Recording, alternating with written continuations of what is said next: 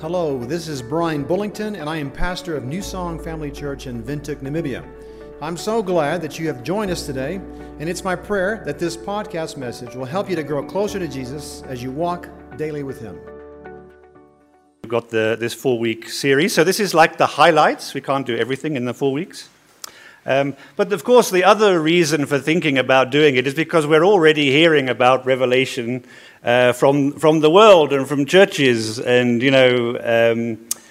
government limiting churches to 50 people is obviously government persecution, and vaccine passports are obviously 666 and the mark of the beast. And so we're probably hearing all this stuff going on about Revelation texts being applied, even by pastors.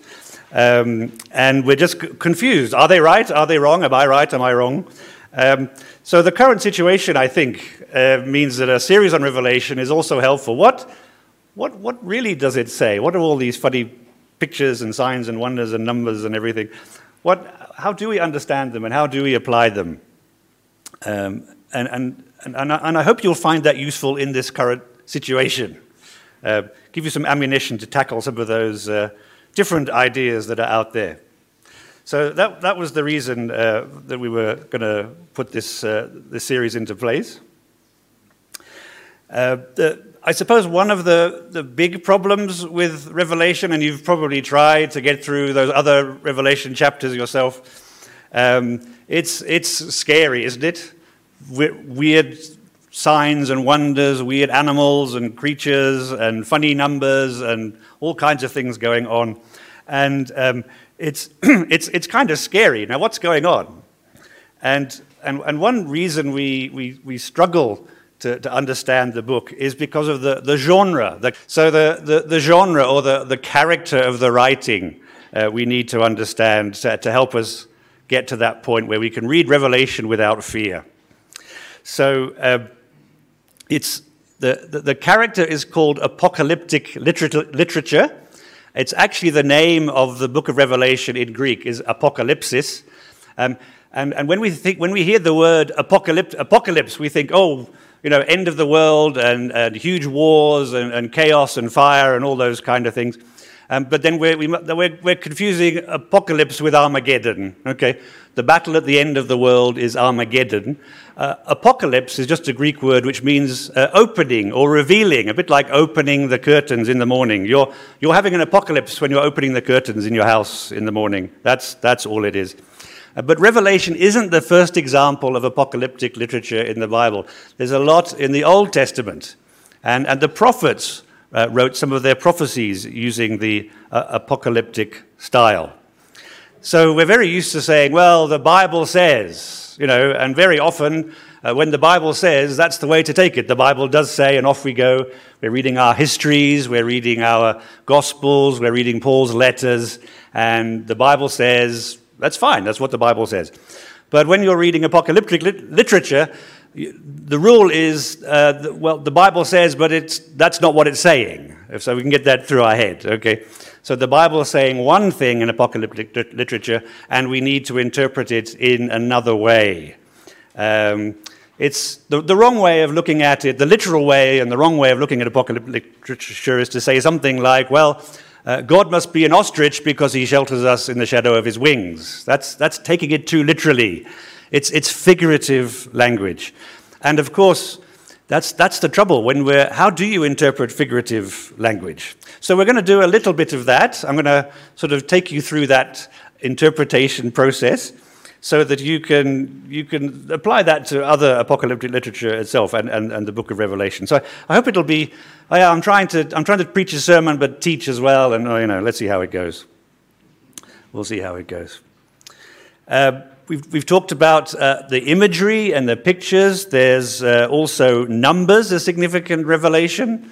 So if you've read Revelation, you'll know number 7 comes along a lot of the time. The number 12, 24, 1,000, and a very strange number called 1,260, which comes up an awful lot. We'll look at that as well. And the trick to understanding it is what do these signs, what do these numbers, what do they mean? And if we can get to the meaning of these things, we can actually find that we can understand the book. So Revelation wasn't written to confuse us.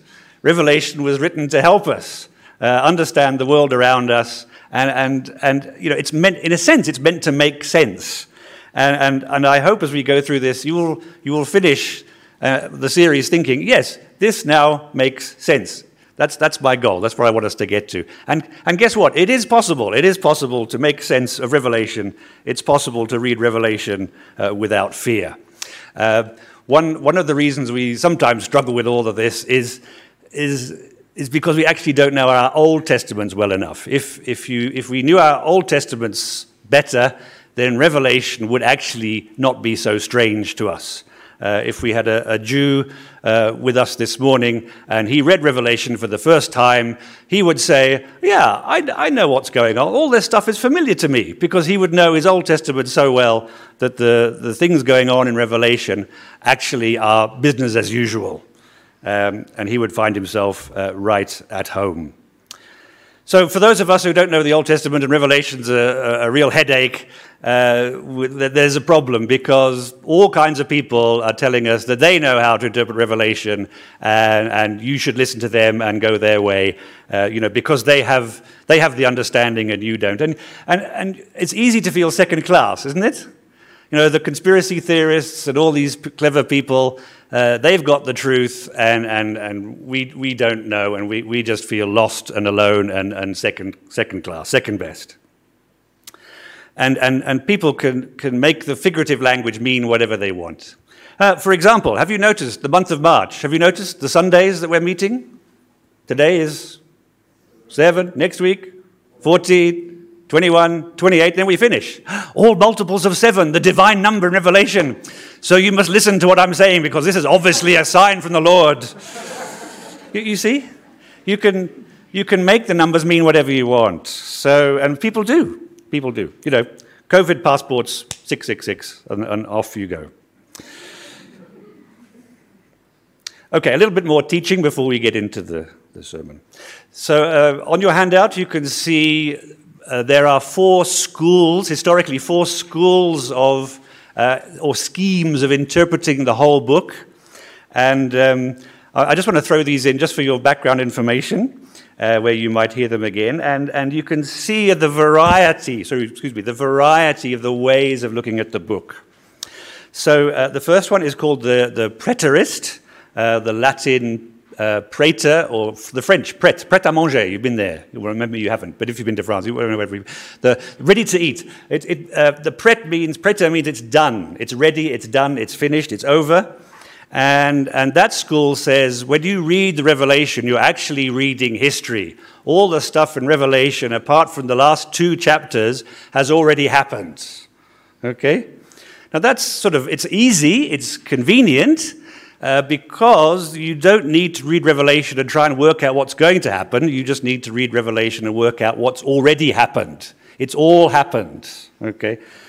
So it's easy, but it's not really helpful. It all happened. Everything's happened already.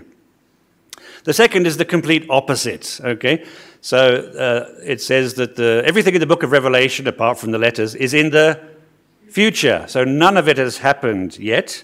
Okay, the trouble is when we'll look later, Revelation 1 verse 1, God actually says to John, "I will show you everything that is to come, everything that's about to happen, and far off in the future." And so there is, the way God reveals this to John is some things that are going to be happening before the end times. Okay? So, yes, there are aspects of what's in Revelation about stuff that's in the future, that is to come.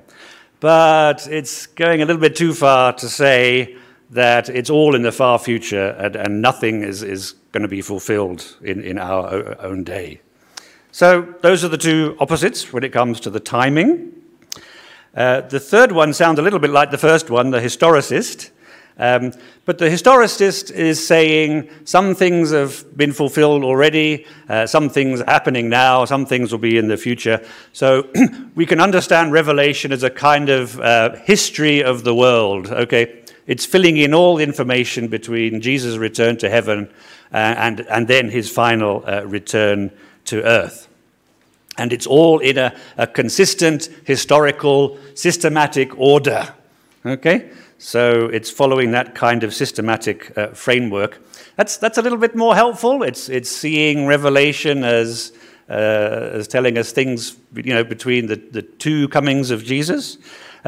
But it's a little bit too strict for me. I think if we say it's all happening in chronological order, I'm not sure about that. I'm not sure. I think there's more going on. The last one is a little bit of a cop-out. It's the spiritual version. It's called eclectic or the idealist. It's saying that everything in Revelation, all the teaching and all the lessons are teaching us spiritual things. They're things of spiritual significance, not worldly significance. So we don't apply Revelation to the things of history and the things that will happen on this earth. They're written to help us spiritually. And that's true as well. There are certainly spiritual lessons for us in the book of Revelation, but I find it's a bit of a cop-out to say it can't be applied to the things that are happening in the world. The last interpretation, I call it the gunning version, and that's the one we'll follow, actually, in this series. It's the one which says we can take a little bit of truth from all of these four things. Okay, each of these four schools of thought have a little bit of truth about them, and that's what we'll do. We'll pick the best things of all of them. So some of the things were being fulfilled, some are for the far future. They are things that are going to happen in history, but there are spiritual lessons for us as well. So that's the kind of methodology that I'll be choosing. So what can we look forward to in the series? The first thing is what I won't do. Okay, I won't give you all the possible interpretations of all the signs and wonders that everybody's come up with all throughout history, and then we'll just stay at New Song for the whole week and do all those things. We're not going to do that. Okay, so we're going to be very selective, and for the main things that we look at, I'll try and give you one main interpretation, one way of looking at it that kind of makes sense. Okay, so you can get an idea from each passage that we read, one way of interpreting it and one possible meaning of it. So at least we can go home thinking, yeah, I understood that bit. Okay, so it will just take too long to do all the varieties of all the interpretations. But I want to give you one sensible interpretation of each thing as we go along. So the idea is to kind of take confusion away. Let's not go home with a confusing number of different possibilities, but let's go home with one thing that makes sense. There's a risk to that. There's a risk in trying to be too logical and too sensible that we miss the wonder, isn't it?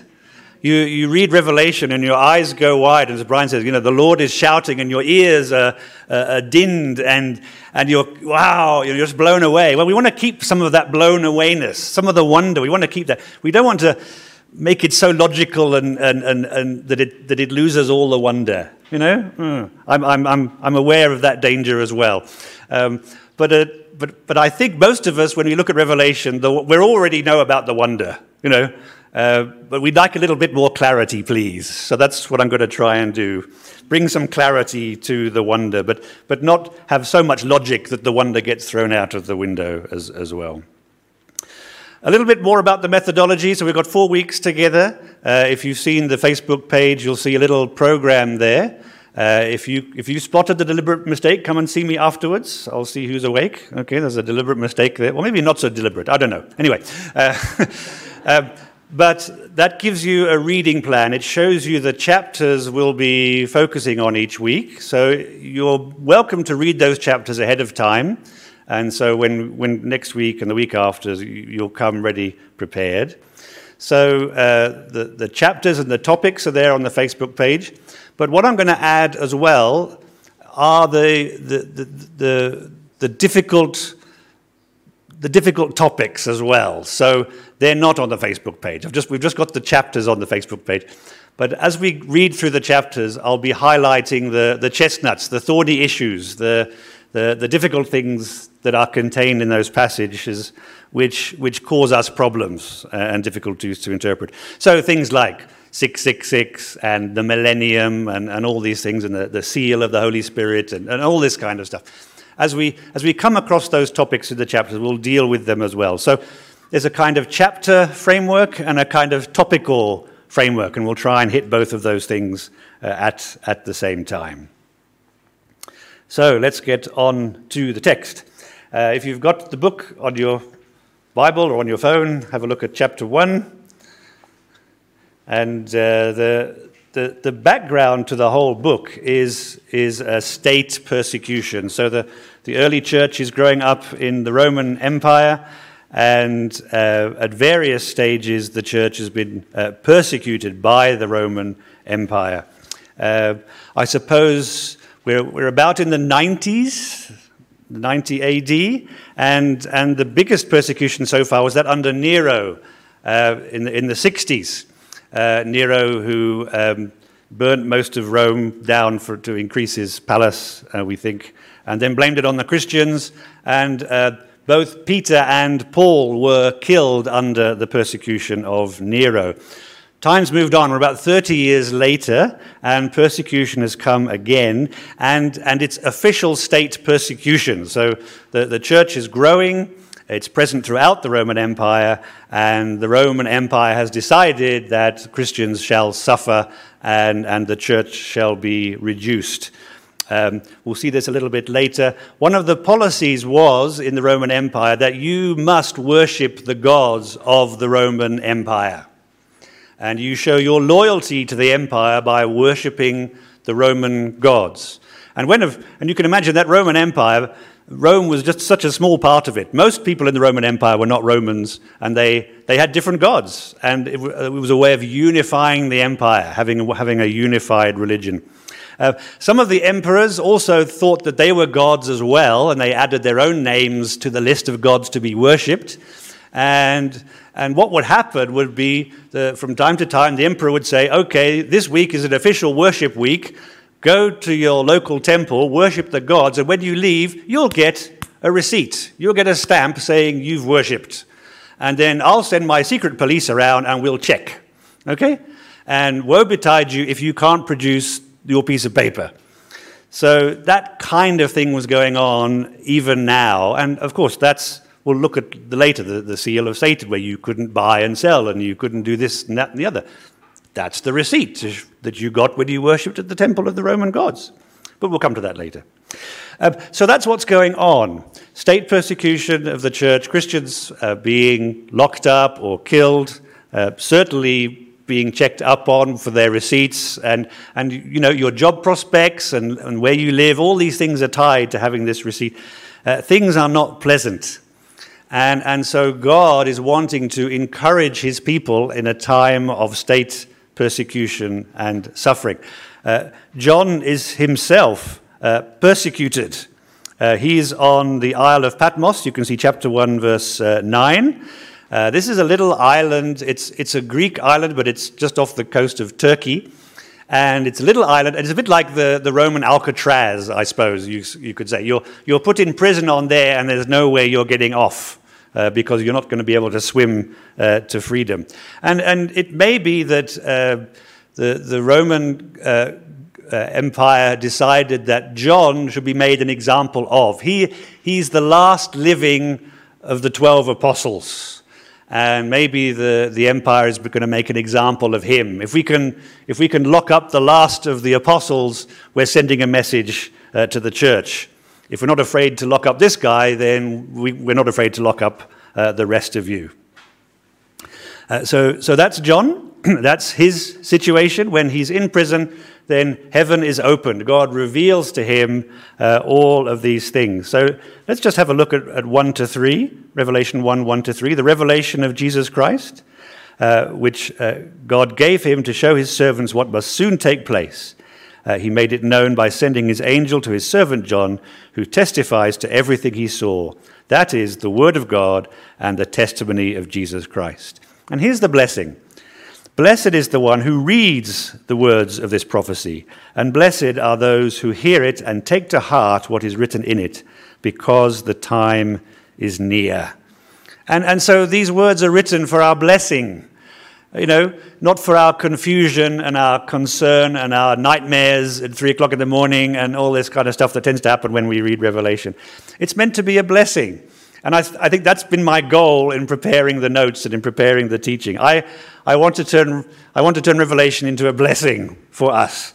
And I want us to be blessed because of what we're learning about the study, not the opposite. So that's where we're going with this. I hope that's okay, a good explanation.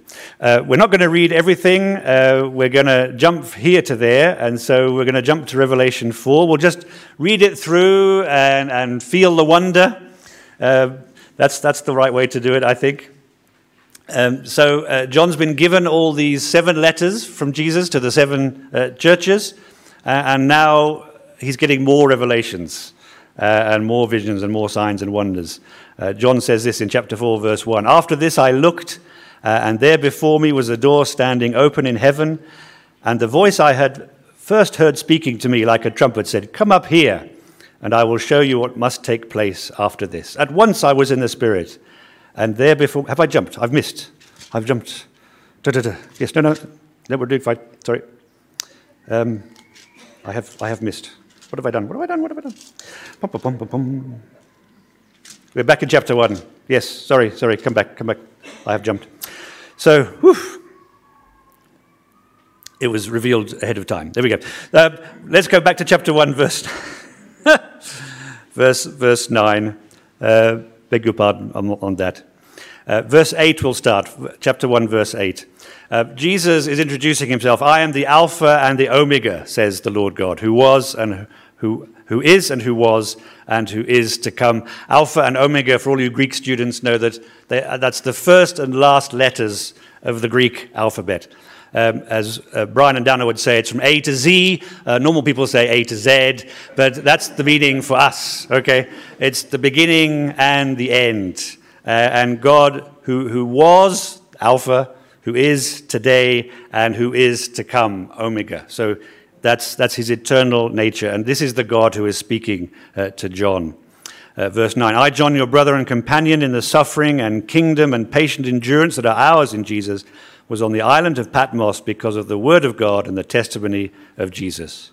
On the Lord's Day, Sunday, I was in the Spirit, and I heard behind me a loud voice like a trumpet, which said, 'Write on a scroll what you see, and send it to the 7 churches, to Ephesus, Smyrna, Pergamum, Thyatira, Sardis, Philadelphia, and Laodicea.'"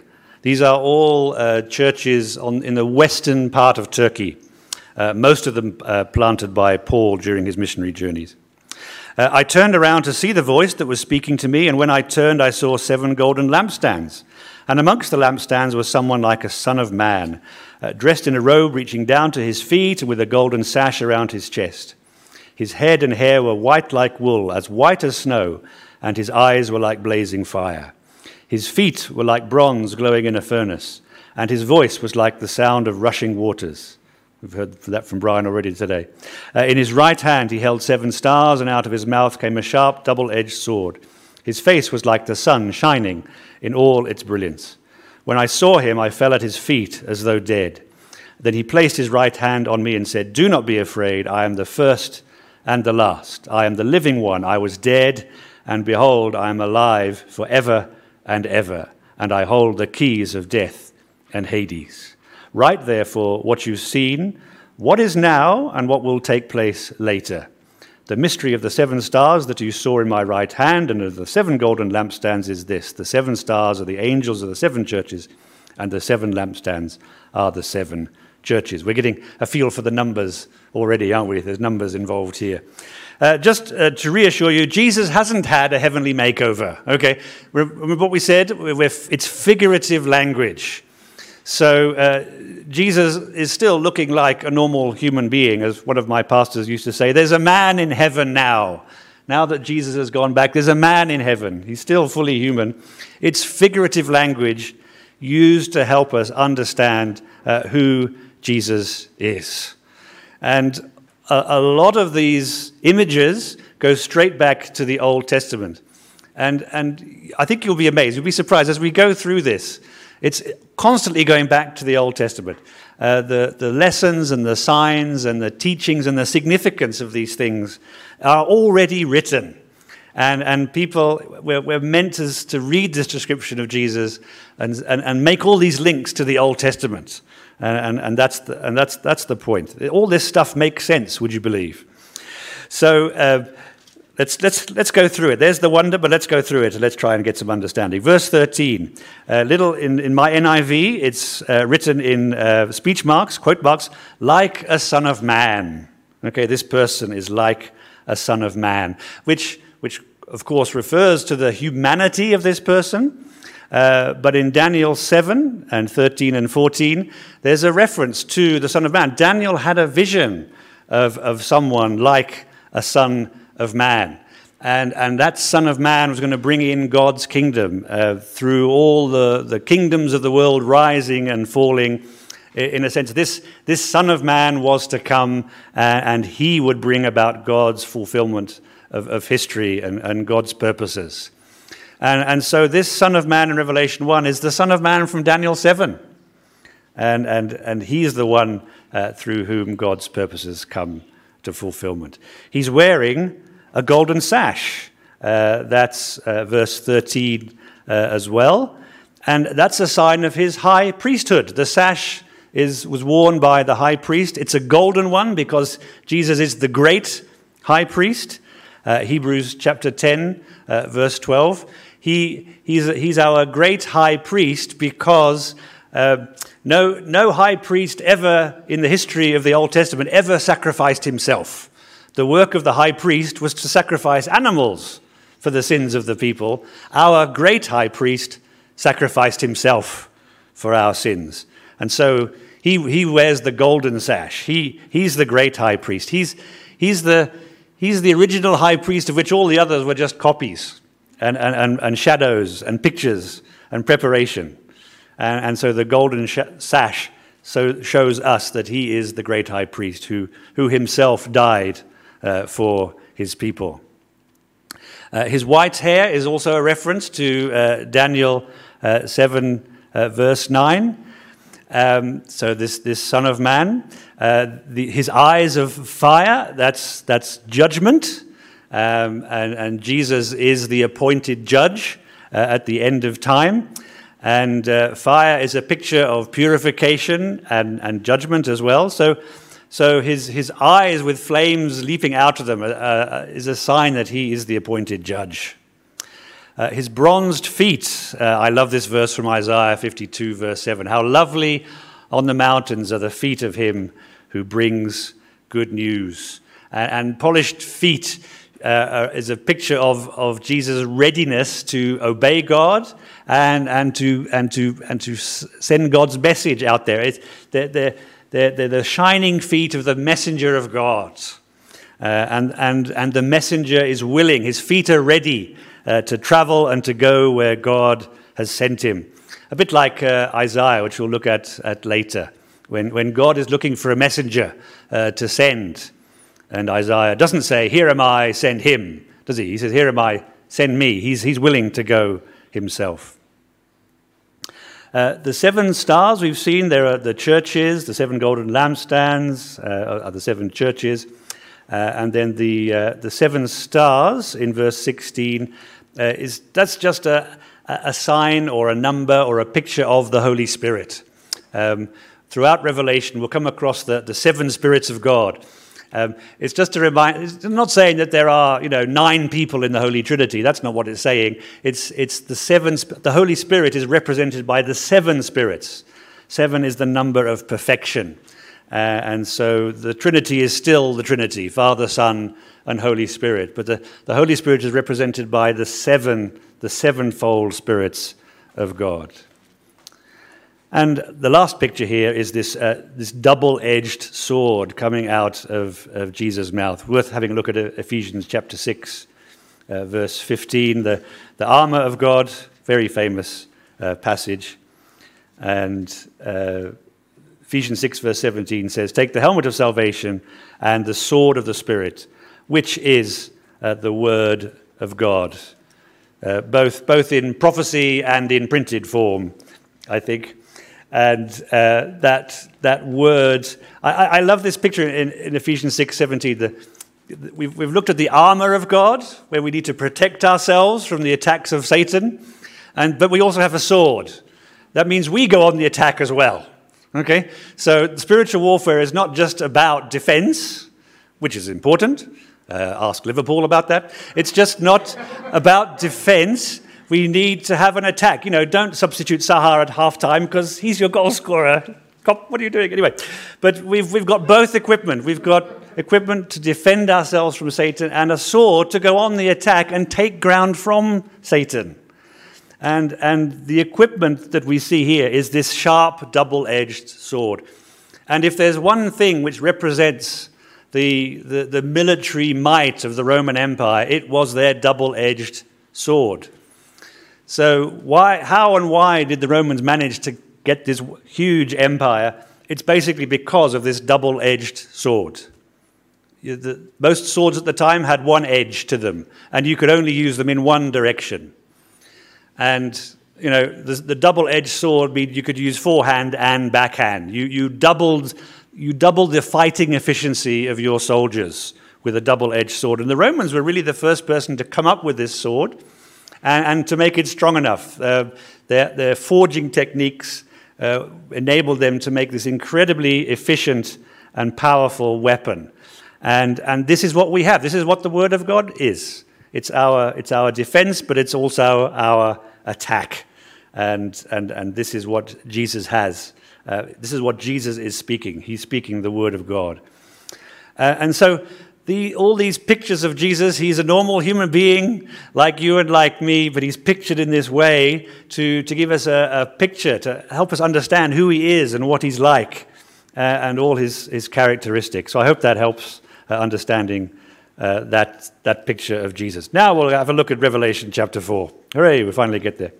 So after the letters are written and John has this second vision, and the heaven is standing open. Verse 1, after this I looked, and there before me was a door standing open in heaven, and the voice I had first heard speaking to me like a trumpet said, come up here, and I will show you what must take place after this. At once I was in the Spirit, and there before me was a throne in heaven, with someone sitting on it.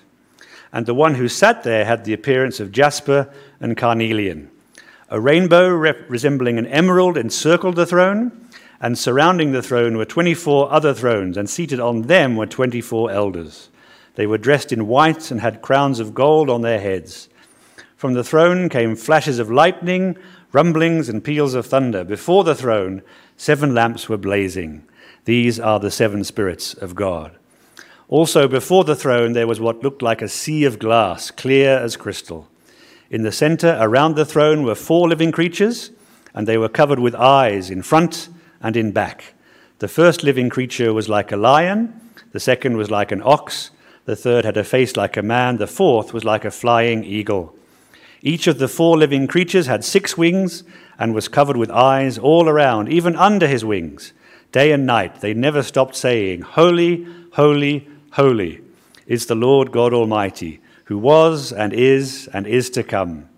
Whenever the living creatures give glory, honor, and thanks to him who sits on the throne and who lives forever and ever, the 24 elders fall down before him who sits on the throne and worship him. This is Rico Veka, and I am also a pastor at New Song Family Church. I want to thank you for listening to this message today, and it is my hope that you will join us again for another New Song Family Church podcast.